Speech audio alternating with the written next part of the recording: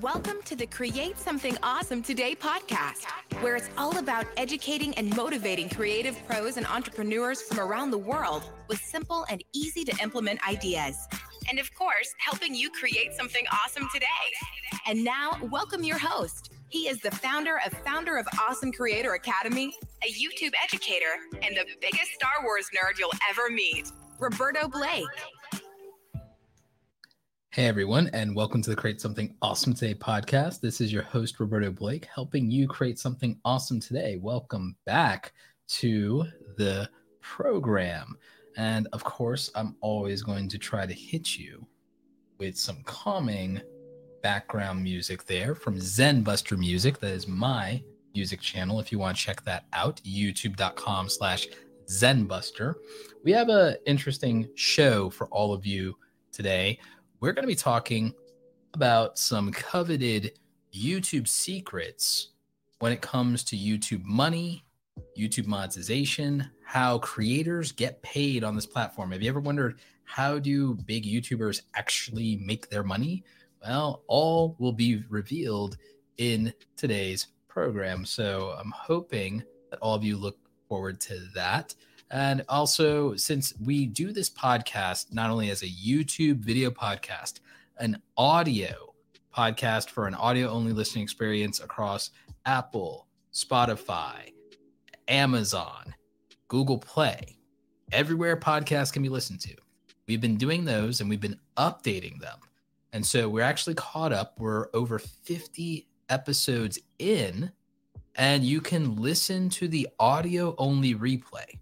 But if you're part of the live YouTube audience and you're subscribed to the YouTube channel, you'll be getting notifications when we're live on YouTube. It means you can be part of the live audience experience, which means that you can ask questions, participate, and you get to be part of an exclusive live after-hours show that we actually cut out of the audio-only version of the podcast. So if you want to be part of the live experience, you want to make sure that you're subscribed to the YouTube channel. You just search Roberto Blake podcast or Create Something Awesome Today podcast, and you'll find it. Or you can go to youtube.com/CSAT, as in Create Something Awesome Today podcast, CSAT podcast, CSAT podcast, and you can go ahead and be part of the experience there. Now, when it comes to YouTube, there's like some obvious things that people know about. They know about YouTube ad revenue. They know about the fact that fans of live streams can super chat and donate, and that creators make money that way. Some people even know about YouTube channel memberships and Patreon. And of course, there are brand deals, but that's not necessarily the only ways that YouTubers make their money. It's not even some of the best ways YouTubers make their money. So ultimately, we're going to end up talking about a lot of that. But speaking of sponsors, let's go ahead and plug one of our wonderful sponsors of the program today. We thrive thanks to the support from our sponsors. Here's a word from one of them. If you're a YouTube content creator and you would love to be able to do more brand deals, you'd also love to get paid on time, or you're just wanting to potentially even get your YouTube ad revenue a little bit sooner so that you can pay some bills or take care of a few things, then you'll love today's sponsor, Creative Juice. Creative Juice is creating financial tools and resources for content creators. I use them myself. I'm also an investor in Creative Juice alongside your favorite creators like Mr. Beast and Graham Stephan. So if you haven't checked out Creative Juice and everything they have to offer, I've linked to them in the description of this video, and I would encourage every single one of you to get a free Creative Juice account and consider throwing a few bucks in there and funding your Juice account and seeing all the wonderful options they have. They have free media kits that I think are a little better than the free media kits YouTube is rolling out. They also have other great financial tools. I was able to discover some interesting things about my channel by using them. And if you sign up and you have a funded Creative Juice account, you can use their Juice Boost feature, tie it to your YouTube AdSense account, and get your YouTube ad revenue sooner rather than later. All of that free from Creative Juice. Link is in the description below. Thank you to Creative Juice for sponsoring today's episode of the podcast. And now back to the show.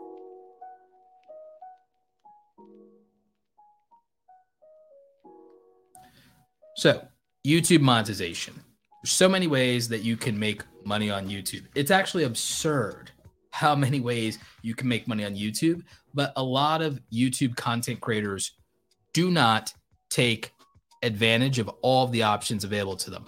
A lot of YouTubers, they just use their YouTube ad revenue as a safety blanket, and they refuse to make money outside of YouTube. And so all they do is the typical YouTube things: YouTube ad revenue, YouTube super chats, YouTube channel memberships, merchandise they sell to their audience, and of course, sponsorships for their videos. And that's it. They're afraid to take their content outside of YouTube, afraid of their content competing with YouTube, afraid that YouTube is going to punish them for that. Like, there's a superstition among creators when it comes to YouTube. And this is even large creators sometimes. And YouTube becomes the thing their entire life, their entire livelihood revolves around, the same way their 9-to-5 job did. And so when you really look at it, it's not that much better for them from a freedom standpoint than having a 9-to-5 job, except for they don't have the schedule. And then when they take a vacation, they can have anxiety about coming back to a healthy, thriving YouTube channel in a way that when they come back to their job from vacation, they know it's just back to the same old grind. Well, with YouTube, they take a vacation. They're like, oh, great, I'm coming back to a dead channel. So a lot of creators' biggest problem is they refuse to use YouTube as an opportunity to launch things outside of YouTube and make more money. And I'm glad to see that there are creators out there that are leading the charge and doing things differently and taking their brand and the opportunity that YouTube gave them and harnessing more of their brand off of YouTube as a platform and monetizing it. So that's actually really dope. Speaking of monetization, we have a $1.99 super chat in the live stream today from JT Coin Rings. I'm going to get this party started. Thank you for the super chat. Super chats during the live stream are always appreciated. Super chats, super stickers, but also sharing the live stream costs you $0 and is appreciated. Sharing and downloading the podcast in audio only from Apple or Spotify, wherever you listen to podcasts, always appreciated getting those download numbers up. We're actually doing really well on download numbers. So thank you to all of you who are listening to the audio only podcast as well. Don't want to just shout out our YouTube audience, but also acknowledge our audio only listeners and the people who watch the replays. Y'all help more than you could possibly know. It is appreciated by me and Team Roberto. So thank you for that. But yeah, I think that one of the biggest true secrets, I think, in terms of the making money on YouTube is making money off of YouTube. And what do I mean by that? A lot of creators' massive anxiety, once they do get monetized, they get an audience, they get established, they get a couple of tens of thousands of subscribers, or even hundreds of thousands or millions of subscribers, their anxiety is that their bank account begins and ends with playing with YouTube. And that's a real shame because it doesn't need to be that way. But again, they're so fearful of YouTube and superstitious about YouTube. And again, YouTube's the security blanket. For a lot of creators, here's the harsh truth. A lot of creators, YouTube is the first good paying gig they've had. A lot of creators, they're successful. Their first job or the job that they had, even if it wasn't their first job, a lot of them are young, so it ends up being their first job after retail or after food service. A lot of YouTubers, they start out in food service. They start out in retail. They start out with crappy entry-level jobs that don't pay very well. Most YouTubers start out when they're young, teens or 20s. Adult YouTubers who start out in their late 20s or 30s that either are leaving a career behind or family or were an office worker, well, a lot of them, it was largely sometimes the first non-retail, non-food service job that they've ever done.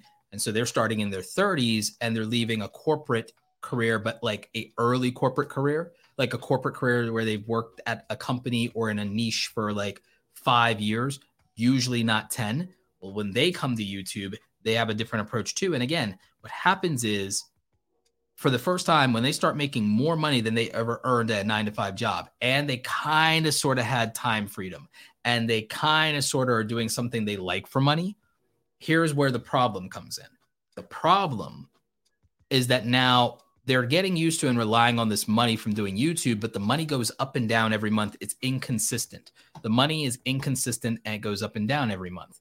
And so one of the things that I can show you to kind of, make my point here is, this podcast is not necessarily the end all be all example of a YouTube channel, especially because, accidentally clicked on the wrong video there. I meant to not click on that video from Team YouTube. I meant to just click on my YouTube analytics here for you. Sorry about that. But for the video audience, y'all are seeing this, so I'll describe it to the audio only listeners. I'm looking at my YouTube dashboard. The podcast channel has only been monetized since December 24th, 2021. So as of the making of this video, the podcast has been monetized for exactly 30 days right now. And in that 30 days that the podcast has been monetized, it looks like it's earned, let's just go here. Looks like the podcast has earned $1,142.60. Thank you all for that. But I want to reveal more of these numbers. Based on ad revenue based CPMs, the podcast has an over $20 average baseline ad revenue based CPM, and it looks like it's climbing higher, and that could even reach at peak on ad revenue based CPMs. And for those of you who may not be familiar with CPMs, that's the amount that advertisers pay per 1,000 views. RPMs is what you earn per 1,000 views. My RPMs take into consideration YouTube ad revenue, but also super chats and super stickers. So it takes that donation from fans. But remember, this is a brand new channel. This channel is 30 days old. This channel has $20 to $40 CPM rates, which means that has $10 to $20 RPM rates, revenue per 1,000 views. And so this podcast tends to get about 1,000 views per episode right now. So on ad revenue, as you can see, again, when we don't necessarily have the super chats, we can earn, $5-10 a day so far, but it could go higher. And then the super chats add to that. And so out of super chats, we've earned almost $1,000 in super chats in 1 month, $140 in ad revenue, and then in YouTube premium revenue, because we're long form content. We're part of that YouTube revenue watch time pool. We made a whopping $40.14. So obviously, with the podcast, the big money maker right now is the fan donations through super chats. However, and thank you for that, by the way, it's not a slouch on ad revenue when it comes to being a new channel, and it has potential considering that we're getting some pretty decent daily view counts when I do the podcast, which is supposed to be Monday through Friday, but your boy's out here struggling. And to be consistent, when you say your boy's out here struggling, not on money, but consistency. And so when we have that going on, we do really good on ad revenue. And then we have craziness happening. What is happening right now? Malevolent Elephant. Curtis, you didn't have to. So those of you listening or watching the replay, Malevolent Elephant is a longtime fan of my community, rocks with me in Clubhouse, Twitter, big fan of the main channel, been down for years. And this man just came through with this insane $400 super chat. $400 super chat. And for those of you not familiar with YouTube, on super chats, YouTube splits it 70-30 with the creator. On ad revenue, it's a 55-45 split. On super chats and channel memberships, 70-30. So what this means is that Curtis, thank you so much, Curtis, by the way. Curtis just gifted me with about roughly $280 after YouTube takes its pound of flesh. So after YouTube takes its pound of flesh here, that's $280 that I get out of the 400. Not bad at all. Thank you so much, Curtis. But again, some transparency and showing you how YouTube works here. That's tremendous. That made the entire night. You see there? And so that's amazing. And Curtis says, LOL, you are worth it. Thank you, Curtis. I absolutely appreciate you. So, guys, shout out to Malevolent Elephant. Curtis, thank you so much, my friend. So, yeah, I mean, that's a big deal. Now, what happens when you look at this, because, again, I want to show you guys something with my data here. That's a crazy, tremendous opportunity that podcasting and live streams offer. You know, funny story, though. YouTubers are obsessed with the idea that live streams hurt their YouTube channel. Now, on the main YouTube, now a couple of years ago, I could have said that's true. And I do think there are advantages to just having a live stream channel. But the opportunity to be close to your community and to earn additional revenue through live streams and super chats, through having a dedicated, loyal audience, you could, in theory, from your audience having your back, you could support yourself through live streams, super chats, channel memberships, Patreon, just through fan donations if you were doing live streams. When YouTubers say, well, do live streams hurt my channel? Here's what they're talking about. They're talking a little bit about clout. They're talking a little bit about ego. And what do I mean by that? Just a couple of things. YouTubers have this belief that every video should perform the same as every video when they upload because it's always them and that it's consistent in the fact that, hey, it's about me. And again, I don't blame people. Again, it's hard to understand and navigate some of this. It's hard to think deeply about YouTube sometimes. And this is not shade toward anyone, but think about it. YouTubers are like, it's me. So I'm making the videos. I'm doing the things the same way I always do them. Why do some videos perform better than others? And when it comes to the difference between live video, regular videos, and YouTube shorts, YouTubers get hung up on the fact that it's like, all right, my shorts weren't viral. Why aren't my other videos getting as many views? Or, hey, all these people watch my shorts. Why are not at least 10% of them, 20% of them watching my regular videos? Or, hey, I have all these subscribers. Why aren't they watching my content? Or, hey, I get 50,000 upload videos on an upload. Why do I only get 5 or 10,000 on a live stream? It's different content and it's different experiences, and people want different things, and people sign up for different things. So if you're offering variety, then your results and your mileage will vary because it's variety. It won't be consistent if it's variety. The same thing with niching down and picking topics. The other thing people don't realize is that not all videos are created equal. Not every live stream will get a $400 super chat, that's for sure. But not every video will have a $20 or $40 CPM. Some will have 5, some will have 20, some will have 50. It depends on the topic. It depends on the niche. It depends on what's happening in the ad markets. And so people need to know that, and they need to align their expectations accordingly. And so that's one of the biggest problems, is the expectations that people have around making money on YouTube. Again, even though I am an established creator with a different channel, and all of you are part of that loyal audience of like 1,000 to 2,000 diehard, truly loyal super fans who show up in the dead of night for a podcast or in the early morning for a podcast, since I'm uploading these and live streaming these at intermediate times instead of on a consistent schedule of same bat time, same bat channel, Monday through Friday, like I'm supposed to. Well, like you guys show up whether or not I'm on schedule or not. So I appreciate all of you. With that being said, YouTubers are not looking at individual videos as individual experiences. And so expectations are not aligned to reality, and it hurts people's feelings. And so then they're like, okay, well, I don't want to do live streams, or I don't want to live stream on my main channel, which, by the way, it's fine to not live stream on your main channel. You do miss an opportunity from a revenue generation standpoint. And so that's definitely a thing that happens. Now, what I will say is that if you do make a live streaming channel or a podcast channel, which I've done, which I think is really dope, and which you all seem to think is dope and seem to enjoy. And why am I out of focus? There we go.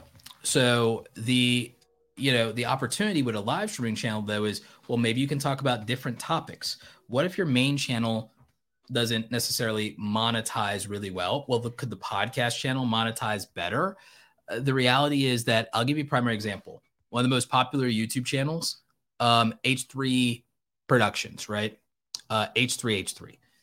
Their main YouTube channel didn't really always earn as much as it could in ad revenue, despite having massive viral views and hits, because with their channel, its comedy and commentary style was vulnerable sometimes to demonetization or even to copyright claims. They had a big court case battle for fair use. Their podcast is more monetizable because they could put multiple sponsorships in their podcast, multiple ad breaks in the replay, spin up a clips/highlights channel, monetize the hell out of that, get a ton of views, and promote Teddy Fresh clothing brand and merch throughout it.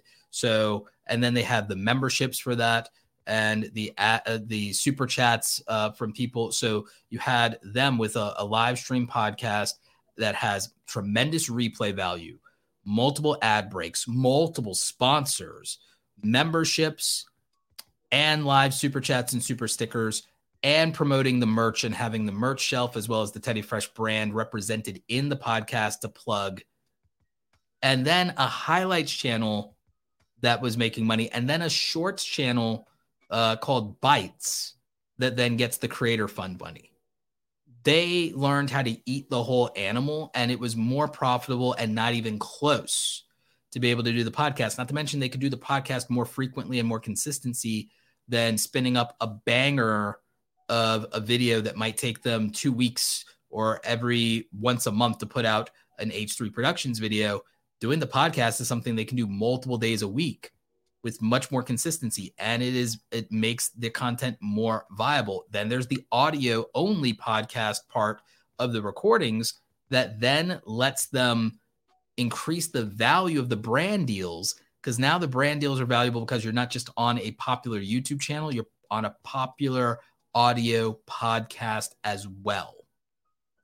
And so the monetization opportunity in doing a podcast comparatively long-term, in the long run, compared to a YouTube channel, even if you have a viral YouTube channel, in many cases, a podcast is more monetizable than a viral YouTube channel, because viral videos often are demonetized or copyright claim. They're hit or miss. Podcasting is more consistent, easier to spin up, and has more ways to monetize, and is evergreen content that will keep making money in perpetuity in many cases. And that's not even considering the fact that you might have affiliate links. If you're a podcast like mine, you guys check out the show notes or description, either in the audio or in the video.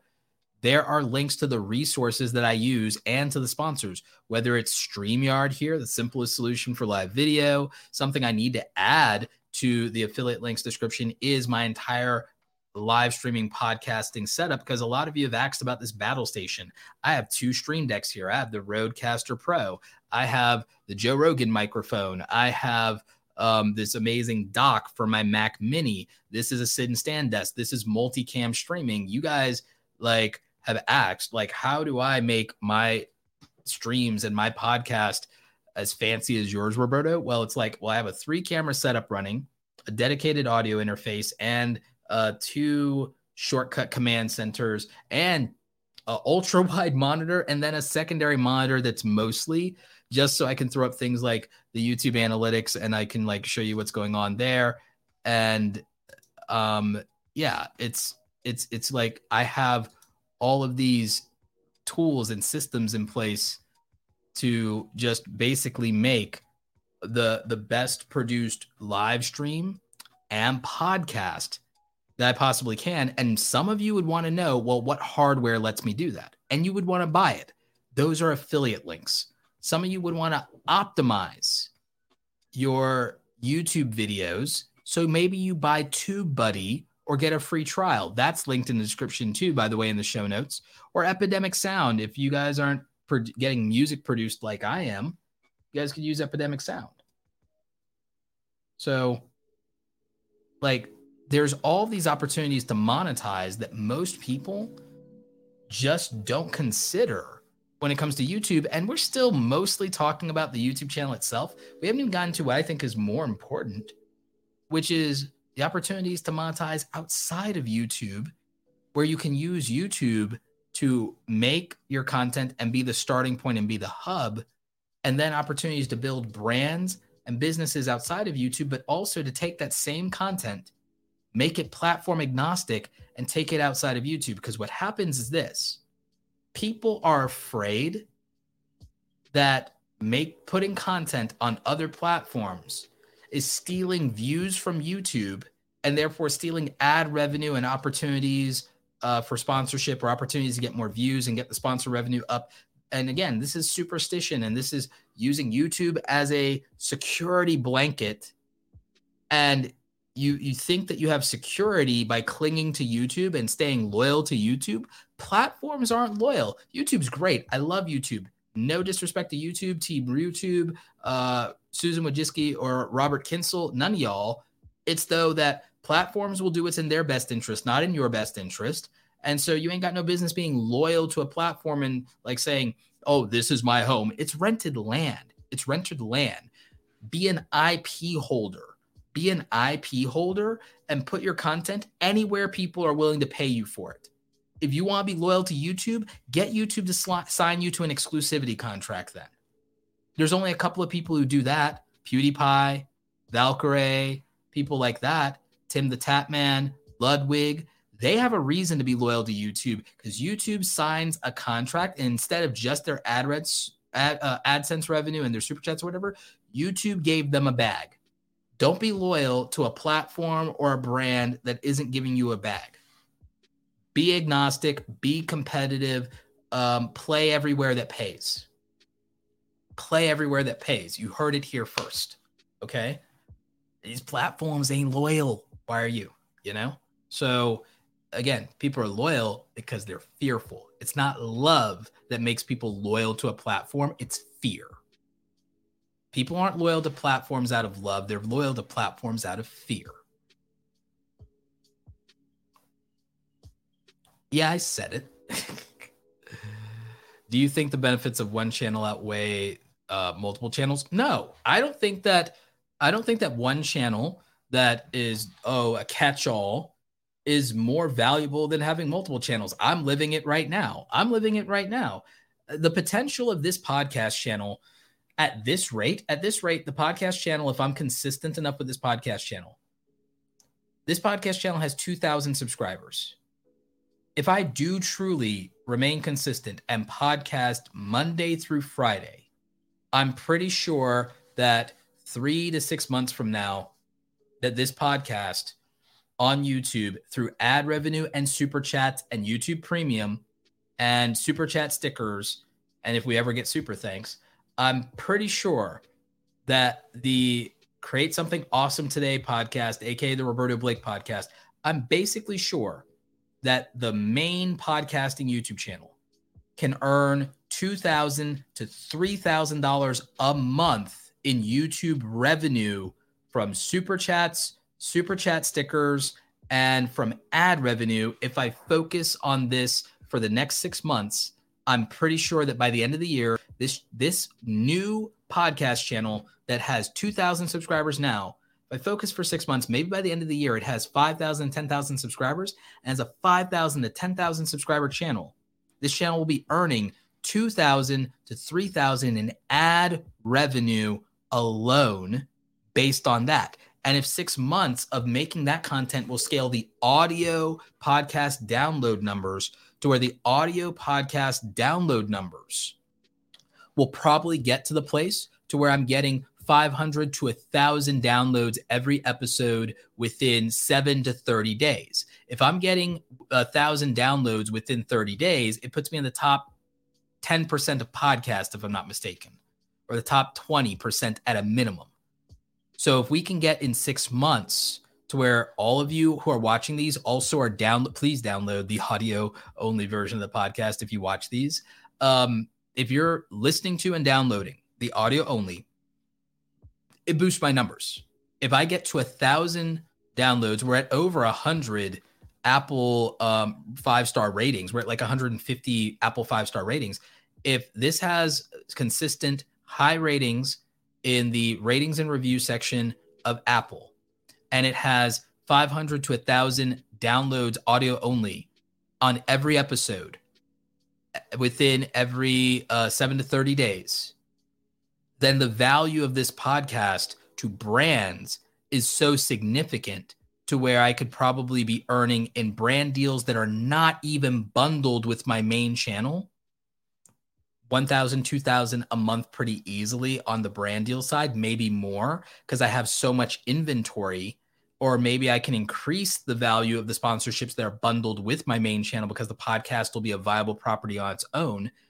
So again, with the podcast, even with a fraction of the audience, the podcast could be so valuable that I could be making $2,000, $3,000, $5,000 a month between ad revenue, super chats, YouTube premium, and brand deals and affiliate marketing if it's done correctly over the next 6 to 12 months. And that's on a channel that has less than 10,000 subscribers. It has 2,000 right now. I anticipate 5 to 10,000 by the end of the year or within 6 months, either way. And this channel can be that valuable and that viable. Okay. So compared to just doing my regular one YouTube channel, I could not do and accomplish that just by doing live streams on my main YouTube channel because I wouldn't get the variety amount of content on there. Not to mention, with making recorded videos, it's hard to keep up with the 1, 2, or 3 videos per week that channel should have on it, which I'm working on. I'm about to outsource the editing on that.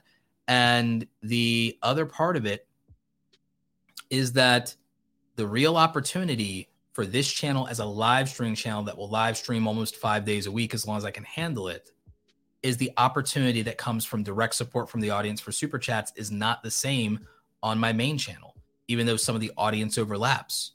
So this channel can be as profitable directly in YouTube as my main channel, or I can make it equally as valuable as a property by itself.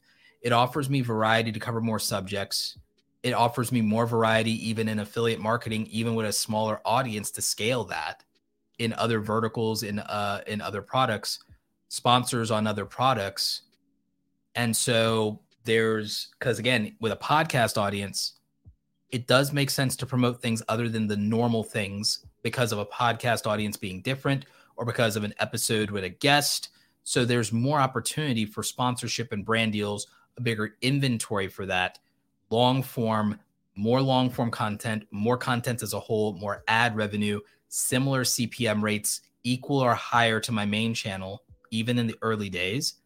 So this is an opportunity to quite literally, in my case, by having 2 channels, I double my opportunities and I actually can quite literally double not only my ad revenue, I could double my sponsor revenue. I can double my affiliate revenue. I can double my overall opportunities by having a second channel that specifically in this case is a podcast and live stream channel. I can double my opportunities. I can literally double my opportunities. And that's very significant. That's very powerful.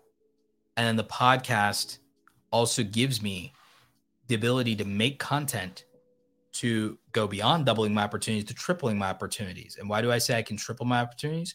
Because then with the podcast is easier to justify taking off of YouTube only as a YouTube only experience. And so now the podcast, even with being simulcast by our good friends at StreamYard, linked in the description down below if you want to sign up for StreamYard for free, I can simulcast to Facebook, LinkedIn, YouTube, and Twitter. This means that I can grow my audiences outside of YouTube, which means that even my brand opportunities can be even bigger. The other thing is, who knows whether LinkedIn jumps in on monetizing, because now LinkedIn has creator accounts. I'm over 10,000 followers in LinkedIn. I have a strong network in LinkedIn. of a couple thousand contacts and more growing all the time. And I'm very popular over there.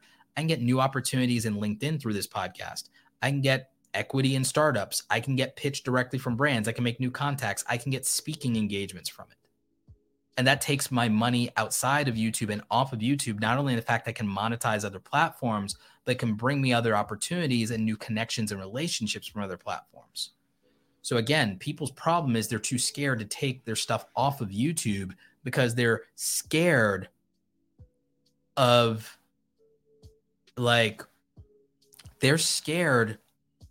going away from YouTube because YouTube's become a security blanket for too many creators. And that's why they're YouTube first and YouTube only. But I'm not hating or I'm not dunking on anyone or calling anyone out because, again, for a lot of YouTubers, what happens is it's the first time they start making real money doing something they like and making money outside of a job where what they used to do was food services, being a waiter, a hostess, a bartender, or out of retail working, a 9-to-5 or shift work there, or working at a warehouse or working at a call center. And I get it. I worked those crappy jobs in my 20s. I get it. I was working at the mall in my teens and in my 20s. I super get it. But the thing is, just trading in your 9-to-5 job for YouTube and then thinking in your head that you have a business when what you have is you've given yourself self-employment, sure. It's entrepreneurial. I don't even care, and I'm not gatekeeping you calling yourself an entrepreneur. But at that point, you haven't turned it into a business. You've turned it into a very profitable personal brand. You've given yourself a job, self-employed, and your job is YouTube host, YouTube creator, and there's nothing wrong with that. But it's not a business yet, and it's not diversified enough, and you haven't created enough of an economic moat for yourself, so to speak. You haven't created enough stability for yourself, in my opinion. And the way to do that is to now not be obsessed with YouTube, but with your own intellectual property.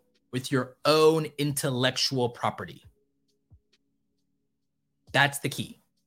Become obsessed with your own intellectual property. And that's more than, I got my ad revenue, I got my super chats, I got my merch, I got my products, or what. You need more outside of YouTube, and you need more ways to make it to where the content is what's important instead of the YouTube channel. Instead of being a YouTuber, you need to embrace becoming a content creator. And as far as I'm concerned, you should be looking at how do I, and again, TikTok, not paying a lot of money. Fine.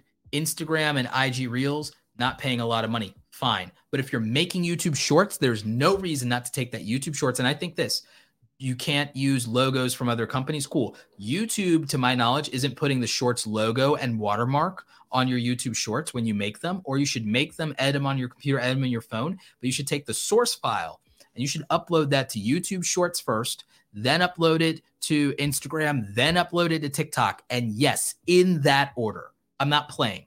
Upload a YouTube Short, then upload to Instagram. TikTok is last. I'm not playing with you. On your vertical short form video, that's the order.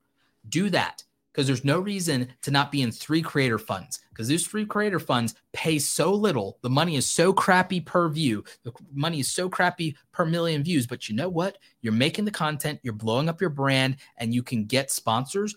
Why not milk it in all 3 platforms? Why not blow up your Instagram with Reels if you're going to do YouTube Shorts? Why not blow up your Instagram with Reels and then also post some selfies and do some stories, or get on there and do a live stream every once in a while, do behind the scenes content, make different content?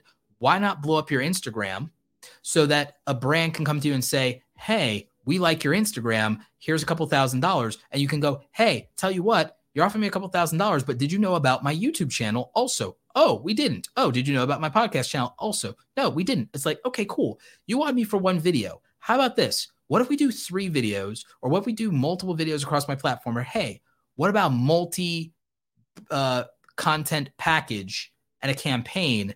And what's that worth to you? Now, all of a sudden, instead of $2,000, we're talking about a $10,000 deal. Instead of a $2,000 deal, maybe we're talking about a $2,000 a month deal. That's how you do that. And that's what the value of having multiple platforms, having multiple properties, and diversifying looks like. And remember what I said about the Shorts thing. The Shorts. YouTube Shorts, then Instagram Reels, and TikTok is dead last, and I'm not playing. You do YouTube Shorts, you do Instagram Reels, and TikTok is dead last, and it's the same video. And the value of that is building multiple audiences, having an exit strategy, and not being loyal to any platform. You do not owe platforms loyalty. If they're not signing you to an exclusivity deal, if the platforms are not signing you to a contract that hands you a bag, if the bag is not coming from a contract, if the bag is coming from ad revenue, if it's coming from donations, if it's coming from a creator fund, that's not the platform being loyal to you or directly valuing you. That is just a revenue sharing agreement. That is not a relationship. If you're going to be loyal and be in an exclusive relationship with a brand, there better be a contract. And there better be a commitment, and there better be a significant bag. Otherwise, you ain't got no business out here being loyal to a platform. You're just holding on to it as a security blanket. It's a one-way relationship where you're more invested and you care more than they do. At that point, you're the one. It's a one-way relationship where you think you're in a relationship. You think you got them locked down, and they're out there and they ain't loyal. They'll play with anybody. So don't make that mistake and think that you owe it to a platform because it gave you a chance or it made you money or it got you out of your 9-to-5 job. Nonsense. You are loyal to your audience, you're loyal to your own brand, and you're loyal to your IP. And so you diversify and you decentralize the hell out of that, and you put it anywhere that wants to pay you for it. You do that. And so with that in mind, if you do podcast and live stream, you do your live stream on YouTube. In my case, you can multicast it. And the thing is, if you get to a point to where somehow you get monetized in Facebook, let's say you use Facebook Reels and you get the requirements there and you get monetized, you can be simulcasting and you can also be getting money and donations even through Facebook too. We don't know if LinkedIn will monetize creators. And so you might as well position as if they're going to. And so you might as well do that. And again, there's no downside to growing your Twitter or your Facebook or anything like that. There's no downside. And so there's no reason not to multicast, in my opinion. There's no reason not to multicast, except for Twitch, because Twitch forces you to be exclusive when you become an affiliate or a partner. Twitch forces the exclusivity on you without giving you a bag directly for that. And their split on donations is 50-50 instead of YouTube 70-30 to you. That one's more 50-50, so you lose money there, but you might prefer the Twitch community or the Twitch features or something like that, depending on whether you're in geek culture, gaming, or politics, or IRL. Again, you might be able to build a bigger community on Twitch, but you won't necessarily make more money, theoretically, than you could have on YouTube. So that's something to think about. I don't believe Twitch will be gone in a couple of years, and the reason is because they got Amazon money, and so I doubt that. And yeah, the reason that TikTok is dead last is because of the watermark. So like I start YouTube Shorts, Instagram Reels, and then TikTok's dead last on the short form vertical video content. And so that's what I would do. They all have creator funds. So you just have to perform, get your stuff to going, and then you can qualify for that. I'll probably do a video about that on the main channel at some point on each of these creator fund programs. I'll probably compare them at one point. I'll probably do like one of those tier list ranking videos because those get views. And then so yeah, that's something I would do. Christocentric message says, Roberto, does YouTube have issues when you advertise products on your video and provide links to the products in your video description? Well, that's called sponsors, and that's called affiliates, and that's also called product reviews. And the short answer is no. YouTube doesn't have any issues with that, and it doesn't have a problem. The main thing is your links have to go to a credible site. Most of us do affiliate through Amazon, so that's super credible, or through a software thing, and that, it's super credible. You can't promote scams, obviously. As long as you're not promoting bad websites, bad URLs, or scams, you should be fine. Some URL redirects have problems. I use Genius Link, not a sponsor, but I use Genius Link because of that. Or I use the URL shortener I made on my own website. So I do either of those because they're safe. So I would do that. The other thing is you want to put HTTPS in the link description. It's got to be HTTPS as in Hyper Transfer Text Protocol Secure. So HTTPS and then : / and then you can link out, especially on mobile. Otherwise, it's not going to work. So there's not a problem as long as you're doing it correctly. As long as you're doing it correctly, you should be fine.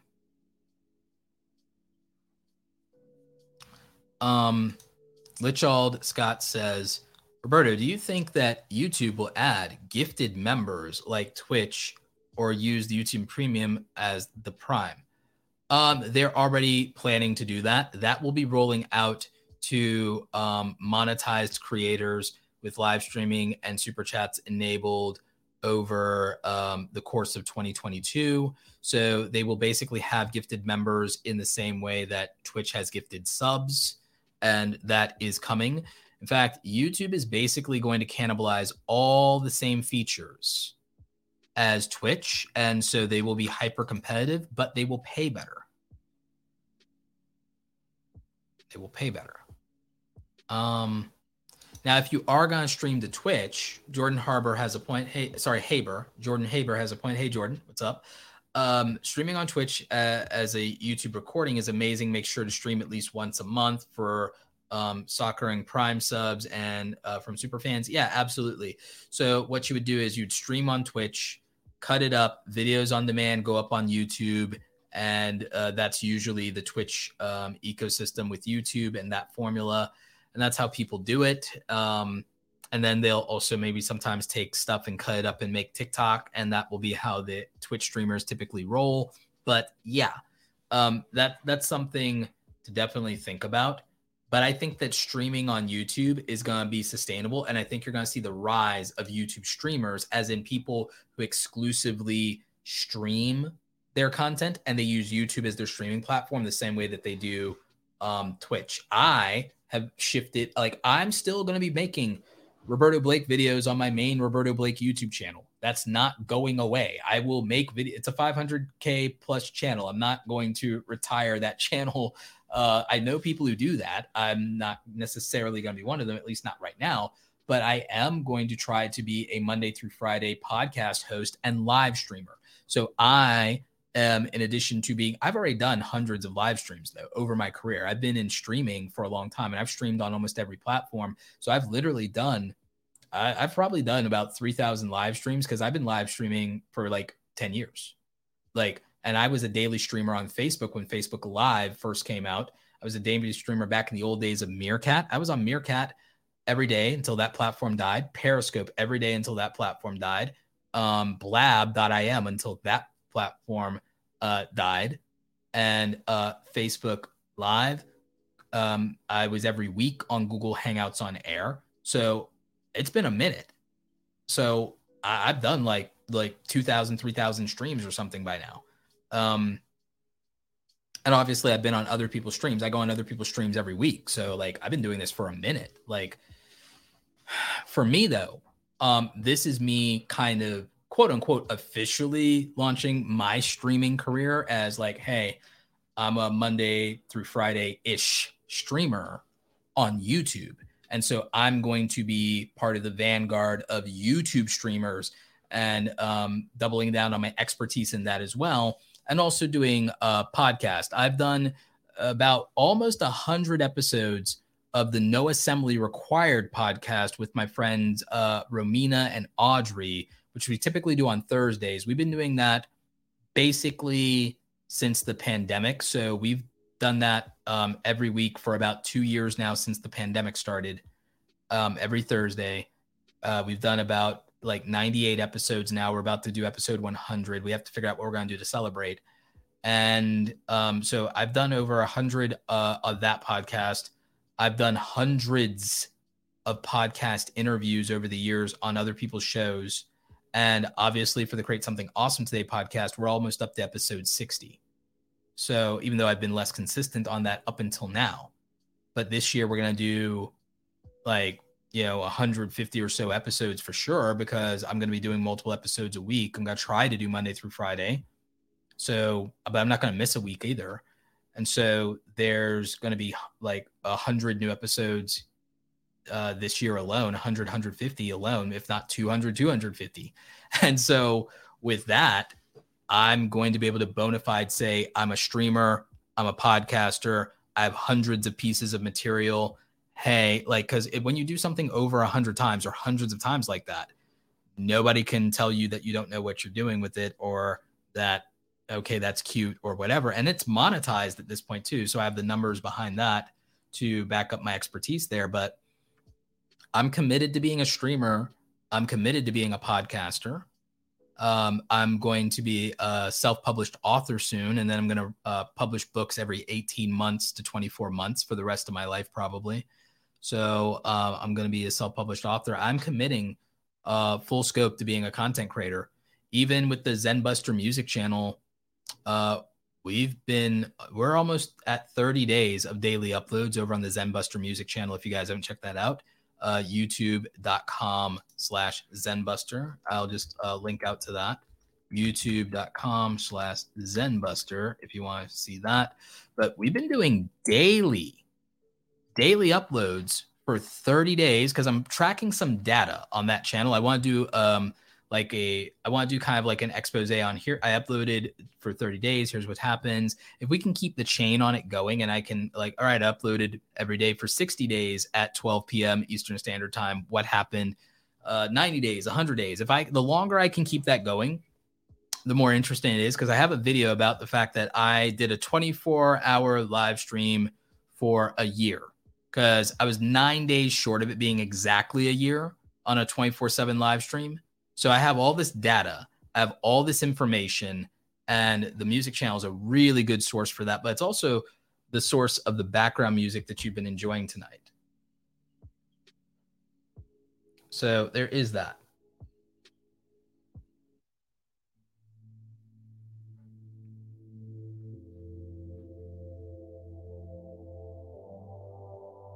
And yes, other creators can use Zenbuster Music for free. They just have to give credit and link back, and that's all we really ask for it.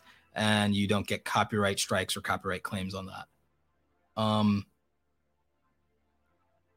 But yeah, that's something to really think about.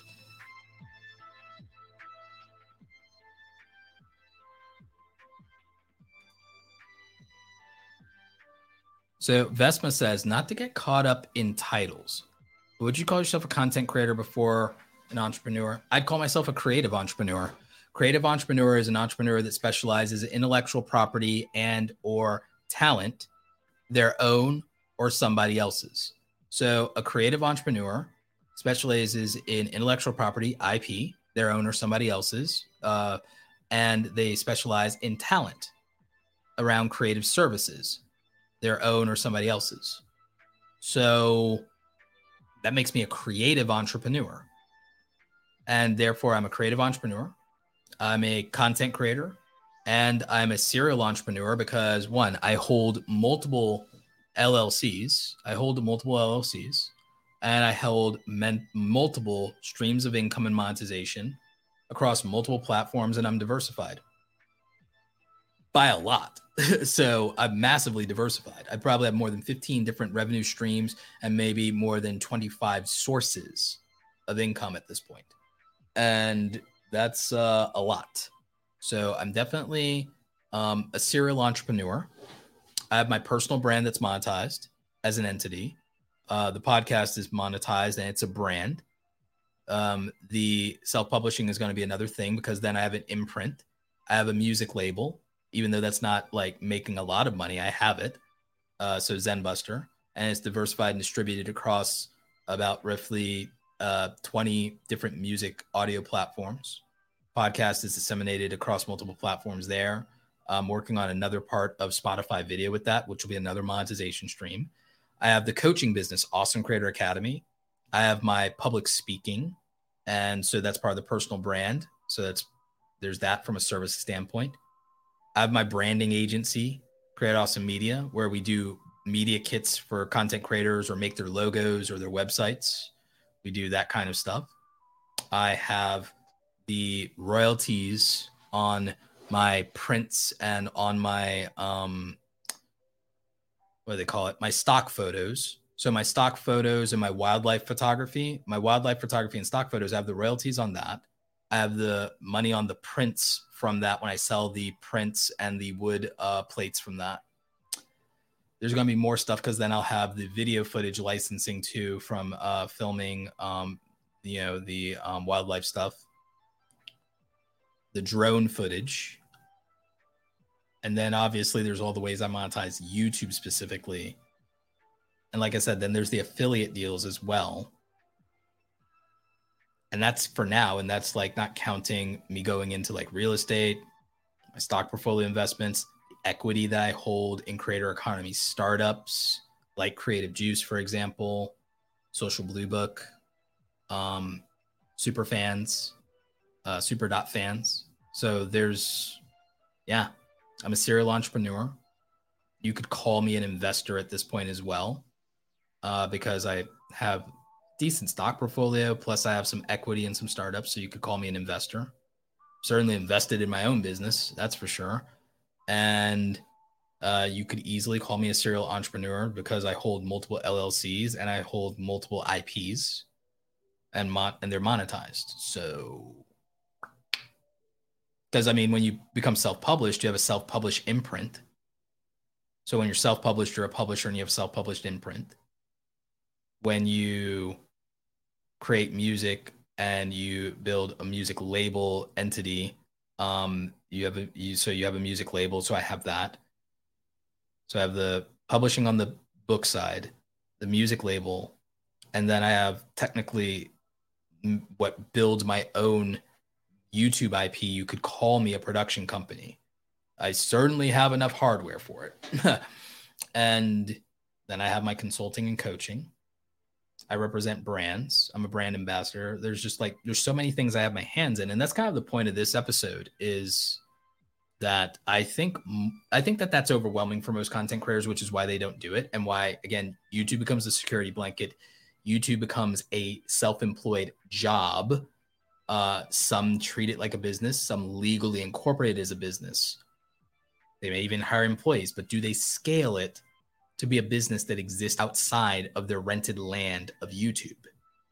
See, I'm creating the podcast with YouTube on YouTube, monetizing it through YouTube, but also monetizing it through sponsors. The affiliate links and sponsor links exist beyond YouTube because the audio is distributed through Apple, Google Play, Amazon, Spotify, Deezer, iHeartRadio. The podcast exists in 20 places that aren't YouTube. The podcast exists on the video platforms of Facebook, Twitter, LinkedIn, outside of YouTube. So the podcast doesn't live or die by YouTube, but it certainly helps it be monetized more accessibly and directly because of YouTube. It does scale it, and it is helpful, but it's not entirely dependent on YouTube. And so that's important. That creates opportunity and leverage and diversity. And that's something that, protects you as a content creator and as a business owner, is to have that. Using the podcast. There's a reason I named the podcast Create Something Awesome Today. Do you know why? It's not also a cool slogan, and it's not only like I believe in it, and it's my own catchphrase, but guess what the name of my book is going to be? It's going to be Create Something Awesome. That's the first book that I'm writing, is Create Something Awesome.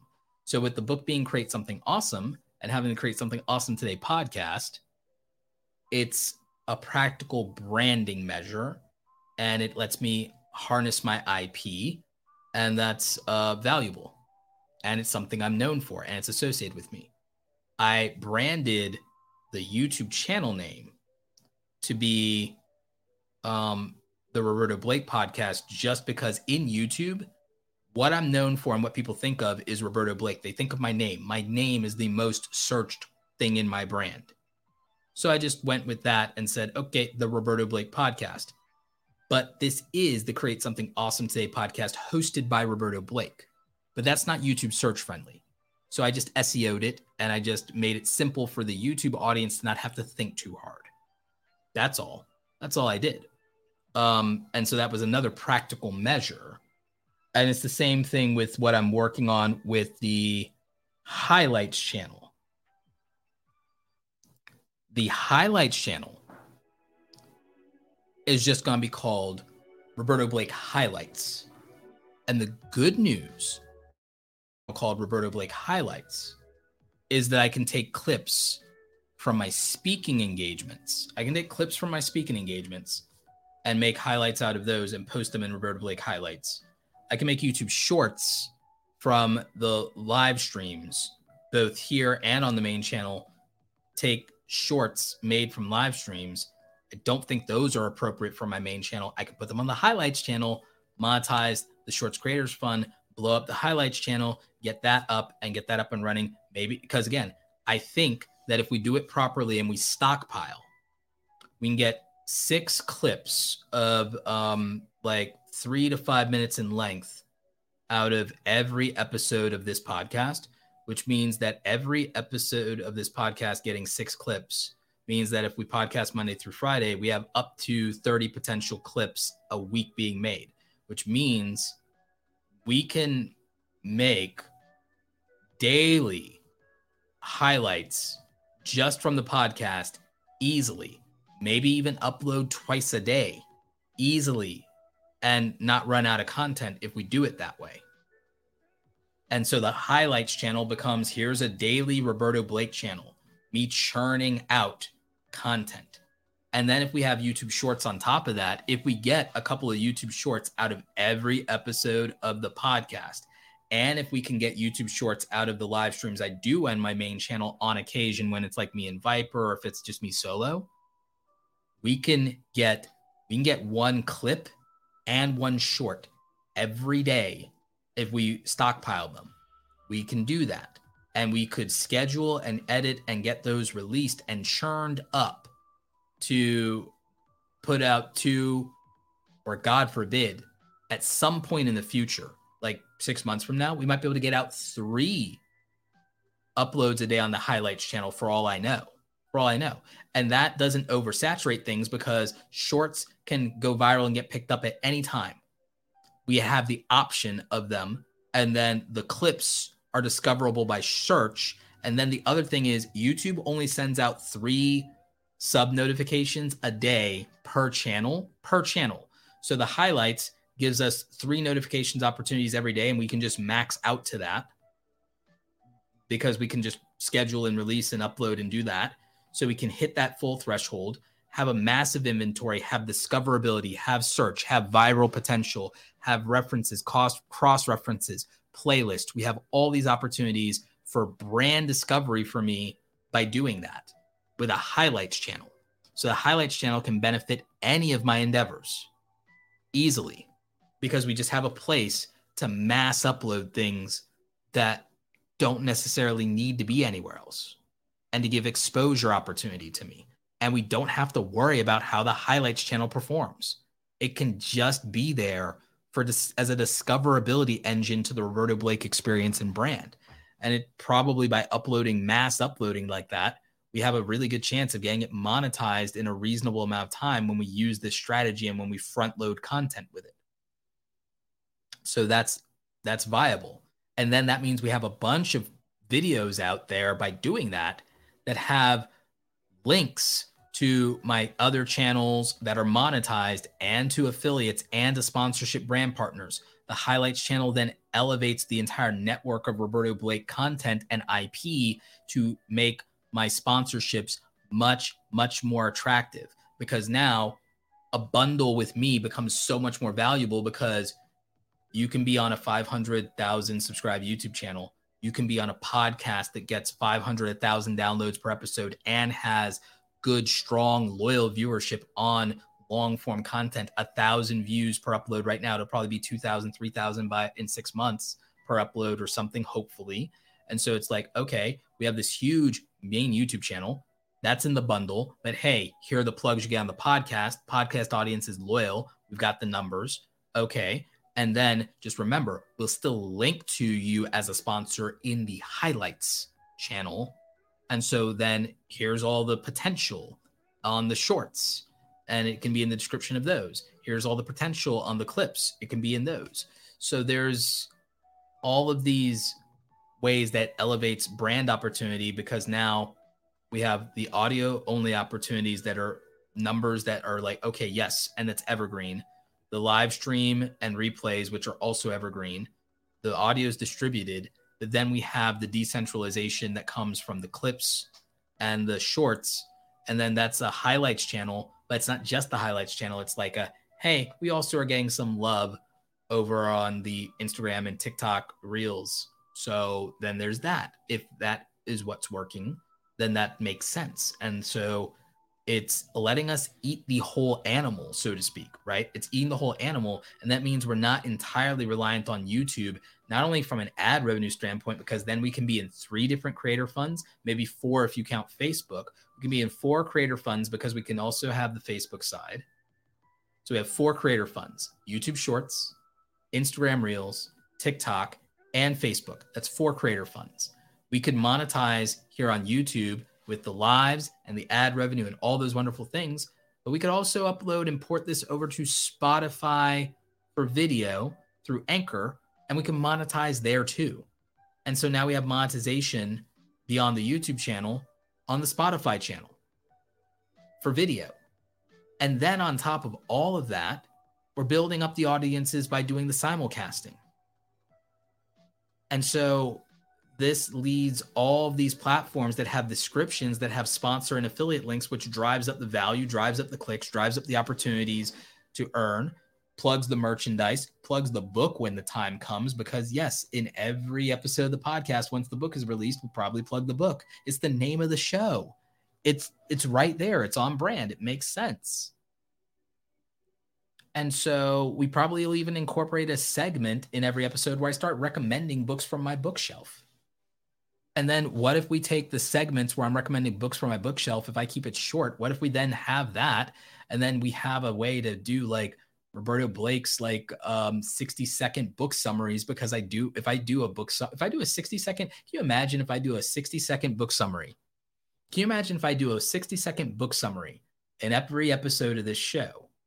And then we literally clip that and we make that viable content in YouTube Shorts and make a playlist around that. Can you imagine? Or there's so much we could do with that. There is so much we could do with that. So yeah, and that can be in multiple platforms too. And then there's affiliate revenue from that, not only just off of Amazon books and ebooks, but we could plug Audible in there and get the bounties on the free Audible signups. So there's like this absurd opportunity to make the podcast scale, and people could be doing this, and they could be doing this with other types of live stream content as far as programmable formats beyond podcast. You could make it a podcast, certainly, but there's all these opportunities to monetize outside of YouTube ad revenue and not use it as a security blanket and a crutch. Too many creators, again, like I said, they're just overly reliant on YouTube. The over-reliance on YouTube is hurting creators because they're not acknowledging that they don't owe YouTube loyalty, and that they're hugging it as a security blanket the same way they used to hug their 9-to-5 job as a security blanket. And I'm not dunking on or blaming people for that. I'm just acknowledging that that's the case, and that if that's the case, then that kind of sucks, or it hurts, because you don't really have the equity and the ownership of the YouTube side of things in a way that makes sense for that, in terms of that exclusivity and that loyalty. So what I'm looking at is, okay, can I use YouTube as a jumping off place to be able to monetize in every platform that pays? The podcast is a vehicle that can allow for that. And the podcast is still great for people who don't want those experiences outside of YouTube. Everyone's convinced that, oh, if I do that, though, I'm competing with YouTube. No, you're not. People who want to be on those platforms at the time that they want to be at those platforms are not on YouTube at that time, which means you're reaching them in a place you wouldn't reach them if only you were on YouTube. So you're reaching them on their terms. You're putting the audience first, instead of putting YouTube first. And the thing is, this is no offense because I have tremendous respect, and I'm actually a big fan of PewDiePie's, but this entire generation of creators learned putting YouTube first from PewDiePie. Mr. Beast learned that from PewDiePie. And so the entire generation of creators that's coming after them has learned this idea of being loyal to YouTube and putting YouTube first and being, I'm YouTube first, I'm YouTube only. They learned that from PewDiePie and Mr. Beast, which is great for them because they're the two biggest creators on this platform. They are the kings of YouTube, sitting on dual matching thrones, right? And that's cool. And I respect and love both of these guys, tremendous respect. And they've been nothing but nice to me. None of this is a criticism of them. It is a criticism of the philosophy of putting YouTube first by looking up to people that you frankly can't really compete with. What they've done is so big and so special that, of course, it makes sense for them to kind of be YouTube first and almost YouTube only. Almost. They still have other platforms and they're big and they do a few other things there, but they prioritize YouTube above everything and anything else, and they're obsessed with YouTube. And that's fine. But you're not necessarily going to get that outcome by being as loyal and obsessed with YouTube as them, and your circumstances are different. It is more practical for most creators to, yes, focus on YouTube to grow an audience and to monetize. I still think it's the best game in town. But don't get caught up in that and get stuck and get trapped, because then it's not any better than your 9-to-5 job. It's a little better. But emotionally, how much better is it? If you are having anxiety about what if YouTube changes, what about the algorithm, what about this, what about that? It's the same anxiety you have about what if my boss fires me. You need to own something so that you're like, okay, YouTube hurting me doesn't put me down to $0 every month. You need some kind of hedge against that. And that's where diversifying is valuable. Even if it means slowing down momentum and growth in YouTube, pick a YouTube goal, pick a YouTube milestone, hit that, and then diversify. And I don't think that milestone should be 1 million subscribers. I know people that right now, the thing they're waiting on, the only way they'll feel safe to do something more than focus on their YouTube channel, they think the answer is getting to 1 million subscribers, and that'll get them the biggest brand deals and get them all these things. And that then they'll be safe to do something else of like, okay, if I hit 1 million, because right now 100,000 as silver play button isn't apparently enough of a milestone or enough of a trophy for people. It's 1 million or bust for people for some reason in the culture right now. But you can be successful and be mad successful without a gold play button. There are people with gold play buttons. They make less money than me. They make less money than people smaller than me. There are people out there that have smaller audiences, smaller channels that make more money than larger creators than them every day. It happens all the time. All right. And I know people who are bigger than me and Kelly Stamps. They make half the money or less. I know people getting 10, 20 times the views of me, 10 times the views of Kelly Stamps. They don't even make half the money. They don't even make half money. They make a fourth of the money. People are too obsessed with the relevance and the culture and the clout. Cash makes the world go round. Cash will relieve a lot of your problems. It won't solve every problem. I'll be the first one to tell you that. But cash solves a multitude of problems. And so if you think of YouTube from a ruthless business perspective as an opportunity to build your brand, build your business, an opportunity to monetize yourself and your message, build your own IP, you will be better off. You'll be better off because otherwise YouTube's just another job. And that's okay if you want the funnest job you've ever had. I'm not dunking on you. I'm not hating on that, but don't think that that's security.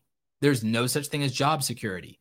There's no such thing as job security. Build a business, build a brand, build IP, get money. Get enough money, not just to live off and live comfortably. Screw that. That's temporary. You need to have coffers. You need to have assets. You need to have reserves. You need cash flow. You need diversified revenue streams. You don't Comfort is cute. Oh, I'm comfortable. I have a comfortable lifestyle. Oh, I'm making enough money. I'm doing better than living paycheck to paycheck. I'm getting by. That's nice. That might feel really great compared to where you are today, but it's cute because once you get there, you realize, oh Lord, what I don't have is true freedom from anxiety, because what if this goes away? And to have that freedom, you need assets and you need revenue generation that exists outside of you trading time for money. And you need disposable income enough to be able to buy and acquire assets, or frankly, buy other people's time. You need to think bigger, and you need to not make YouTube your security blanket and not just make YouTube a fun job. If what you really want is freedom, if what you really want is freedom, it doesn't end at, I escaped my 9-to-5 job. That's fun. That's cute. It's a good first step. It's a good first step. I'm not trying to diminish anybody who that's what they want right now. I'm saying that you need to want more than that after a couple of years of doing it, because you'll realize that that's a trap after a few years of doing that. I'm trying to just give you the advanced cliff notes before you have to get to that place from a painful lesson of some kind, because that's really important. I cannot stress how important it is, because this is why you see big YouTubers that you admire making videos about burnout, making videos about being depressed, making videos about going broke once they lose relevancy. It happens way too often. I don't want you to be a broke influencer one day. Build a brand that becomes a viable, scalable, diversified business. Don't be a YouTuber. Be a content creator who uses YouTube to its advantage, and don't put yourself in a position to where you ever have to say YouTube is taking advantage of you, because that'll be your fault. It's not on YouTube at that point. You had the opportunity and it was squandered and you didn't do enough with it. And if you've listened to me, you can't say you don't know better. So you're now responsible and accountable to do better. And that's my hope for you. My hope for you is that by listening to this program, watching this program, being part of the community, is that you can know better and do better and have better. That is the entire point. That is the entire point of giving you what I wish I had had when I got started. That is the entire point. So with that, I want to end the show for now. And I definitely want to thank all of the live audience as well as the audio listeners who got this far in the program. If you finished the program, please make sure you're giving us a review and a 5-star rating in Apple Podcast as well as Spotify. And that really does help us with the algorithms. It does help us in every way, shape, and form. We do appreciate you. Thank you again to all of the people who participated in super chatting, especially Malevolent Elephant with a $400 super chat. That is great. Thank you so much, Curtis. I definitely appreciate and love you for that. You didn't have to, but oh, wow. Am I so happy tonight that you did. That's great. Stay awesome, everybody. If you are in the live audience, we're heading to the after show. As for the rest of you, enjoy the intro and we'll catch you on enjoy the outro and we'll catch you on the next one. Has ended, but your creative journey continues. Visit createsomethingawesometoday.com and access all links and resources mentioned in today's show, all designed to help you create something awesome today.